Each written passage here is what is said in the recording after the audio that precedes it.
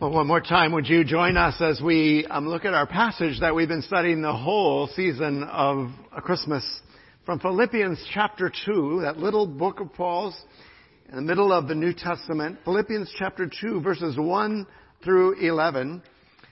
I believe you can find it. If you don't have your Bible with you or your phone with you, you can find it on page 980 and 981 of the Pew Bible. Philippians chapter 2, verses 1 through 11. Follow along, would you, as I read it? So, if there is any encouragement in Christ, these are rhetorical questions again, right? Yes, of course there's encouragement in Christ. If there's any comfort from love, yes, there's comfort from love. Any fellowship or participation in the Holy Spirit, yes, of course there's amazing fellowship. Any affection and sympathy, complete my joy, the Apostle Paul says, by being of the same mind, having the same love, being in full accord and of one mind. Do nothing, he says, from selfish ambition or conceit, but in humility count others more significant than yourselves. Let each of you look not only to his own interests, but also to the interests of others. Have this mind among yourselves, which is yours, I love that, which is already yours in Christ Jesus, who, though he was in the form of God, did not count equality with God a thing to be clutched or held onto or grasped, but emptied himself, taking the form of a servant, being born in the likeness of men. And being found in human form, he humbled himself by becoming obedient, even to the point of death, even death on a cross. Therefore God has highly exalted him and bestowed on him the name that is above every name, so that at the name of Jesus, every knee should bow, in heaven and on earth and under the earth, and every tongue confess that Jesus Christ is Lord, to the glory of God the Father, the very Word of God. Thank you. But do you remember when you were small, that you wanted to be something when you grew up? You had these ambitions. Now, I'm not sure that all of us would admit what those ambitions were, right? I was a typical guy. I went through several phases. I think I'm still in a phase. I wanted to be a fighter pilot. I was an Air Force brat. And we lived on these bases all around the world. There's a couple of Air Force people here.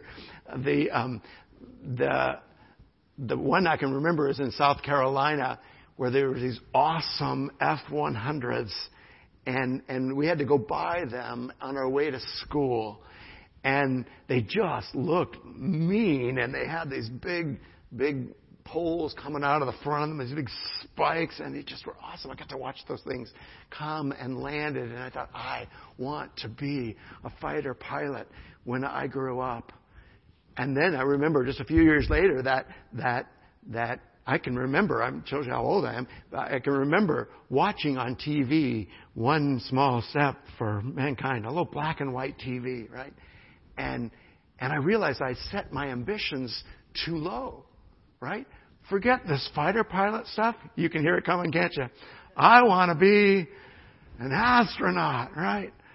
An astronaut. And forgive me, I know in Indiana we lost one of our precious astronauts. It was a high risk thing. And yet, for me, that high risk of being a fighter pilot or even an astronaut was exciting. It was inviting. I hadn't experienced the pain of loss. And all it meant was, wow, I can risk my life for something greater than myself, right? And I just went through these phases of wanting to be something, to do something greater than I was at the time. I went through several more phases. I'm grateful for that. I went through several of them. I went through the car phase long before I was able to drive. Therefore, it was a lot easier way to do it for my parents, right?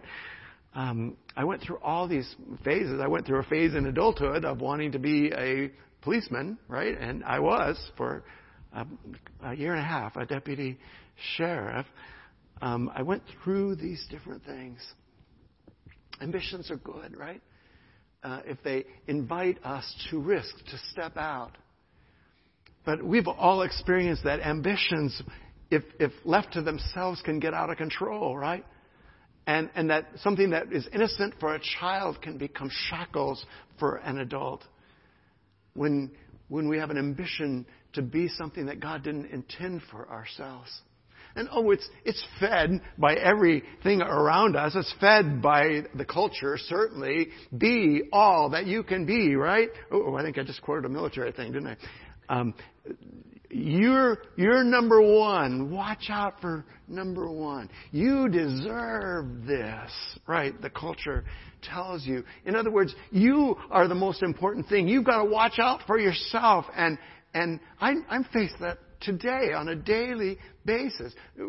I've got to provide for myself. I've got to be wise in my handling of finances. I've got to set the table so that I can have safety and security the rest of my life, right? Do you hear all the things? I know that you do. But sometimes when you think about them for someone else, it's easier to see. Is my trust in my own safety? I don't have to go very far in Scripture to discover that God never said safety was yours, right? He said peace was. But He didn't say safety from the world's place. He never said, oh, trust me and you shall have financial security the rest of your life, right? I'm sorry that there are some streams of Christianity where that seems prominent, that trust Jesus and you'll have all the financial security you'll need. But that's not the gospel that I understand and read, right? In fact, as we think about what ambitions God invites of us, Paul calls us back to unusual ambitions. He said, let your ambition, right, be to experience Christ. Let your ambition to be comforted by His love, right? Let your ambition be to be one with other people who have trusted Christ as well, right? Let your ambition be to enter into unfortunately translated, I think, sympathy in the ESV. But he said, let your ambition be to have compassion, to enter into one another's suffering.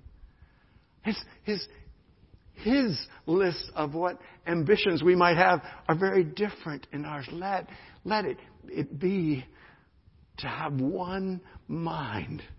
Yeah, we ask, how can we possibly all enter into that same place? How can we find that one thing by which we all can gather around? And everything that we've heard in the past 5 weeks points to that one thing, right? Let your ambition be to have the mind of Christ. Twice he says it in the opening segment of Philippians chapter 2.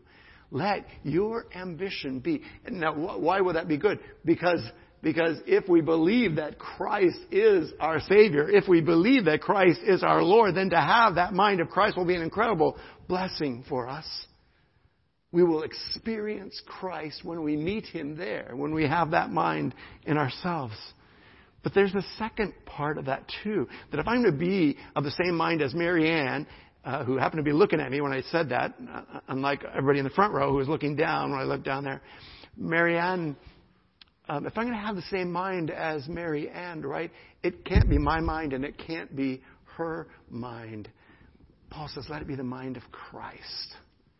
Let it be the mind of Christ. Here's the one thing that's worthy of each of us focusing on, of each of us drawing near. Married couples, do you remember when you were trying to understand what is this one thing that can draw us together? We found out, didn't we, the hard way, that it can't be each other because we are moving targets, right? And in Ephesians chapter 5, Paul challenges us, he says, if you focus on one another, you might move closer to one another, but you're not going to move any closer to Christ, right? And we learned together, didn't we, that the secret of marriage, becoming one in marriage, is to focus on Christ. Submit to one another out of reverence for Christ. That as we drew nearer to Jesus, we as a married couple would draw nearer to each other and to Him as well. Well, Paul is inviting us as a community of faith to do the same thing. To have the mind of Christ. Our ambition has to be to have the mind of Christ. Well, that kind of raises a real important question then, right? What is the mind of Christ? And of course, all of Scripture from Genesis 1:1 all the way to Revelation, right? All of Scripture speaks to that. But what struck me this Advent season as we were looking at these amazing stories of followers of Jesus Christ, what struck me was a couple of different things. And I found all week my mind kind of centering around a couple of different things. The first one is probably the most obvious one. The first one is love, right? That God is love, and that love was poured out for us in Jesus Christ. And I think that it's validated in Scripture. If you look for the single greatest concept in Scripture that's said over and over to us at least 50 times in Scripture, it is the love of Christ. Is there any comfort in His love? Yes. Love is critical, right? Love is critical. I'm just going to assume that for a second. Because the world gets that. The world understands the importance of love. They look for it, here I go with that country song, in all the wrong places, but they understand the importance of love. What they might not understand is, in the mind of Christ, is this second idea. That love is a fruit of the Spirit. And if you were going to short circuit the 9 fruit of the Spirit, you would start with love. But is there the second concept? Is there the second aspect that's going to help us grab together, to clutch together the mind of Christ? I want to suggest to you that it is humility. It's humility, right? And that bears out when you look at the second greatest concept in Scripture that's taught over and over again, either in precept, in proclaimed truth, or in practice, in evidence of someone's life. The issues we've seen all Advent season long is humility. And humility appears, if love appears in concept and story 50 times, humility appears at least 40 times that I could see. At least 40 times in Scripture, we are invited into this aspect of the mind of Christ, the aspect of humility, right? What is it? What is humility? Well, I've shared with you before that I stumble when I usually think about the word, because we have this concept in our North American culture that we call humble, right? And it's kind of an aw shucks, shucks, you know. And we all go, oh, isn't that cute? Isn't that you know, that's such a humble guy, you know? Oh, that is so nice, right? And I forget that humility is the same root word as humiliation, right? Humiliation. And I don't know anybody that wants to be. Some of you just went back to junior high. I could see it on your faces, right? And we called it junior high in California. You call it middle school here. This season of your life where you're trying to figure out who you are really. What's your identity? And And it's such a vulnerable time. And all it takes is one person to take advantage of that time. And you can experience incredible pain. And if you still struggle with that, I just want to invite you that God's grace is sufficient for you. Your identity was not carved out by, well, my guy was Pete Miller. Mills, right? We had to share a gem locker, right? And Pete was bully, right? And so his creativity in humiliation was huge, right? And that he just made it his mission in life to humiliate me. Now I've owned before you, and I have done that to other people, right? Hurting people hurt people. I've shared with you the famous egg incident, other situations, right? So I'm not trying to say he's something that I'm not. I just was on the receiving end of Pete Miller's humiliation. And I wouldn't wish that on anybody. I wouldn't. But what is astounding to me about Jesus Christ is that he didn't wish it on us. He took it from us. He humbled himself. He chose humiliation so that we might not have to. I am not saying that if you follow Jesus, you will never experience humiliation. I can pretty much guarantee you that you will, right? But the consequences of that humiliation will fall on Jesus. And your identity in Christ will save you from that humiliation.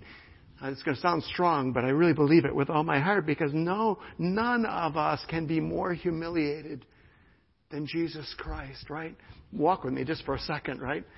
Who, though he was in the form of God, that's Paul's way of saying he was completely God, he chose in humiliation to make himself human, right? He went from infinite and chose to make himself human. Now, without getting into the deep theology of it, how did that happen? All I know is that it says he emptied himself, right? He did not take what was his. And this man who was completely divine and completely human emptied himself of any right for divinity. And you say, well, didn't he still do a lot of miracles? Oh, absolutely. But he did them by the permission of his Heavenly Father, which I'm going to invite you to remember that you can do as well. Heal the sick, he said. Cast out demons, Jesus commanded, right? Raise the dead. We are in the exact same place. Jesus did everything he did in submission to his Heavenly Father. He chose submission. And I want to invite you to walk with Jesus through his humiliation. He chose submission and became flesh, Paul tells us in Philippians 2, right? But not just any flesh. I love what we have focused on, the child Christ, right? He chose to become the weakest and the most vulnerable human that could be, right?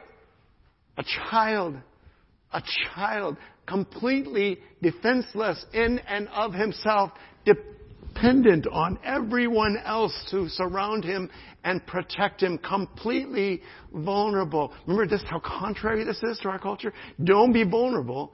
Pete Miller will take advantage of it, right? Dave Mills will take advantage of it. Don't be vulnerable, our culture says. And Jesus says, no. Make yourself vulnerable. Choose to descend into greatness, right? He became human. And not just any human, but a child, right? And the ultimate act of humiliation, he died a human death. I missed one, I'm sorry. He took the form of a servant, right? Not of a King of Kings and Lord of Lords, though he was, but he took the form of a servant.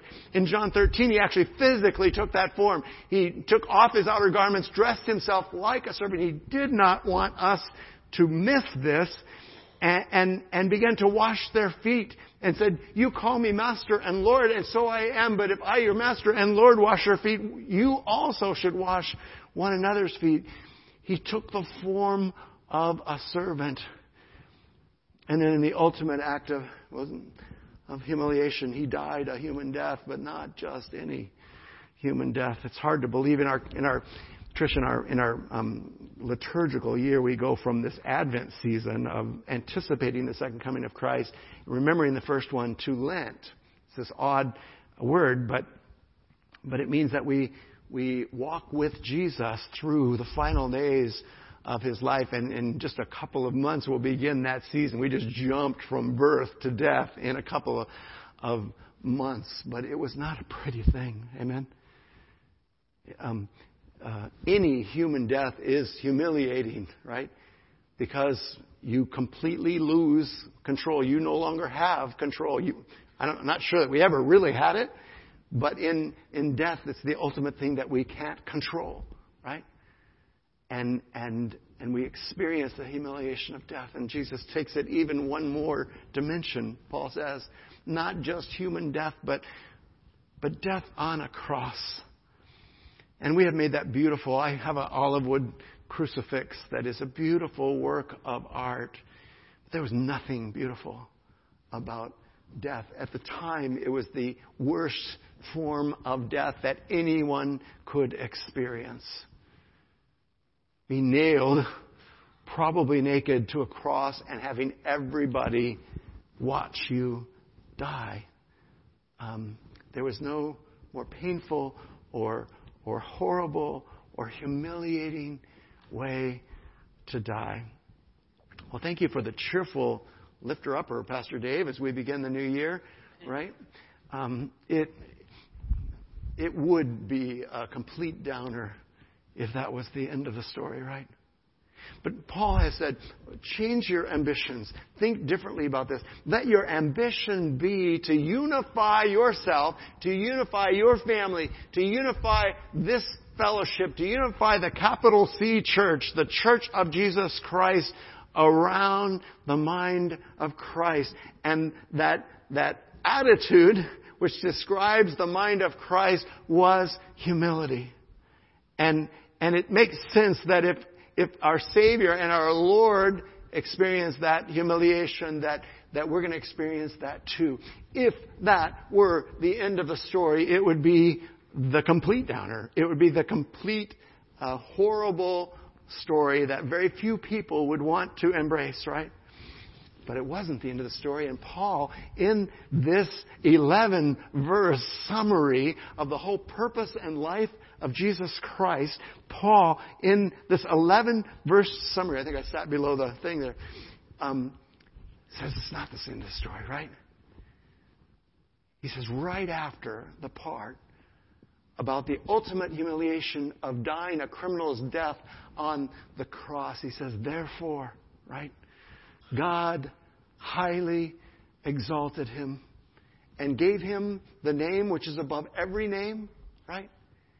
You went from being the ultimate humiliation to the name which is above every name. And as some of you studied this morning, that at the name of Jesus, right, every knee shall bow in heaven and on earth and under the earth, and every tongue confess that Jesus Christ is Lord, to the glory of God the Father. Jesus lived out for us what Peter would later invite us to in 1 Peter chapter 5. He invites us to humble ourselves as well, first to God, right? Humble yourself under the mighty hand of God, that in due time He might lift you up. I'm still waiting for Pete Miller to lift me up, right? I need to pick me up, Pete, right? And it's not happening. I shouldn't be using his name in vain, because for all I know, like me, he came to the saving knowledge of Jesus Christ, and his past is washed away in the glory of Christ's forgiveness and mercy. So forgive me for using his name.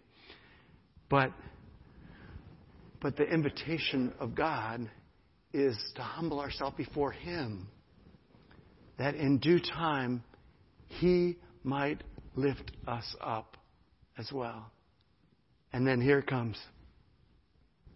If the ambition is to have the mind of Christ, and the attitude that he invites us to is humility, what is the action that will reflect our humbling ourselves before God and one another? What is the action? Jesus says, serving. Right?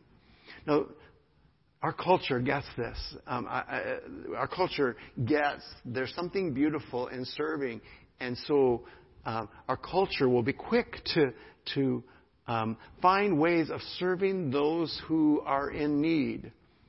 And I enjoy this myself, right? But I find myself very quickly feeling like, okay, I've done my couple of hours at Hamilton Point, right?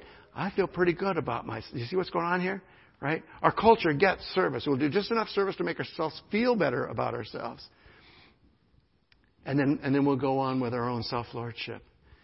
But Jesus Christ invites us to serve regardless of what we're feeling about ourselves, to put others before us. Did you hear it? Have this mind in yourself, which was also in Christ Jesus, right? Do nothing out of selfish ambition or empty conceit, but let each of you regard others as, and this is the words that the ESV used, as more significant than yourselves. To choose to put others ahead of you, to put others above you. Sometimes that's done by lifting them up, and we're so blessed here at all of that to have people that just have that gift. It's called the gift of encouragement, right? And several people approached me even before the service and just gave me some encouraging word, and I felt like, wow, I feel lifted up. That's one way to do it, to lift others up. But another way is to lower yourself. The path of Jesus was to put himself. These are people that he could have said the word, and myriad angels would have come to his aid and brought justice to the situation. But Jesus didn't do that. He didn't. He chose to lower himself. He chose to humble himself and serve the very people who would crucify him, who would ultimately humiliate him. Why? Because his hope wasn't in what other people thought of him. His hope wasn't in what the culture said was of value. His hope was in God and God alone. What are you thinking about the coming year? I confess, a lot of people say the one promise I'm making or idea, New Year's resolution that I'm making is to not have resolutions. How many of you have said that, right? Why? Because when I fall short, I feel bad about myself, right? But let's think of it differently. I love New Year's because it's like a new beginning. I know it's artificial. Some guy named Gregory way back when decided that this is the new year, right? And it's an artificial chronology that we will not be bound by in eternity. But I like the Lord's Day for the same reason. I like sunrises for the same reason. What? They're like new beginnings, right? New chances to do over. What's your ambition for 2019? What is God inviting you to? How will you live it out? What will you do that will reflect who you're becoming, right? What will you choose to do? Paul invites you. Let's be transformed by the renewing of our mind. Let's ask God to show us how we can choose humility, how we can choose servanthood, so that others might be lifted up, and so that one day God might lift us up as well. Pray with me, would you? God, thank you. Thank you for Jesus, who reminds us so powerfully, God, of your simple invitation to trust you, to put our weight down on what you say reality is. God, thank you for the cleansing blood of Jesus that grants us this privilege of doing a complete new start. Thank you, God, for this artificial thing called New Year's, where we can, at least on our calendar, say, God, I want to honor you in this new year. I want to have the kind of mind that will elevate Jesus and will lower myself so that no one, God, will confuse the two, so that Jesus and Him alone might be seen in me. God, thank you for this amazing opportunity. Holy Spirit, would you just speak to us over this coming week? God, in those moments that you grant when the world is stilled and even the voices of our own hearts, God, are quieted, and we can listen to your voice speak to us about how we can embrace the God who is love. Speak to us, God, about how we can embrace the path, the mind and the attitude and the actions, God, that will lift up Jesus Christ. Help us to understand how we can humble ourselves before you. And then, God, help us to put our weight down on your word. Help us, God, just as we've seen over and over again this Advent season, as we've seen the glory of the Lord descend and the true picture of reality made known to Mary and to Zechariah and Elizabeth, to the shepherds, as we've seen over and over again, your glory revealed. God, help us to believe that just as you did with Jesus, so you will do with us. That one day, God, you will lift us up. And we will get to experience firsthand what we've only trusted by faith. Oh God, I pray for those who are on the edge, God, of trusting you, of putting their weight down. I know they don't want to look foolish, God, in front of the culture. I know that they don't want to look foolish in front of their own self-concept. But God, I pray that you would gently allow us to lay aside the foolishness of the gospel, to embrace the truth of it, that we are loved more than we could ever imagine. And you have set apart an eternity for those who can trust you right now. Grant us a heart of humility. Grant us the mustard seed of faith to trust you, God. Grant us a vision of your glory that will sustain us through any trial that this world or any other world could grant us. For we ask it in Jesus' name. Amen.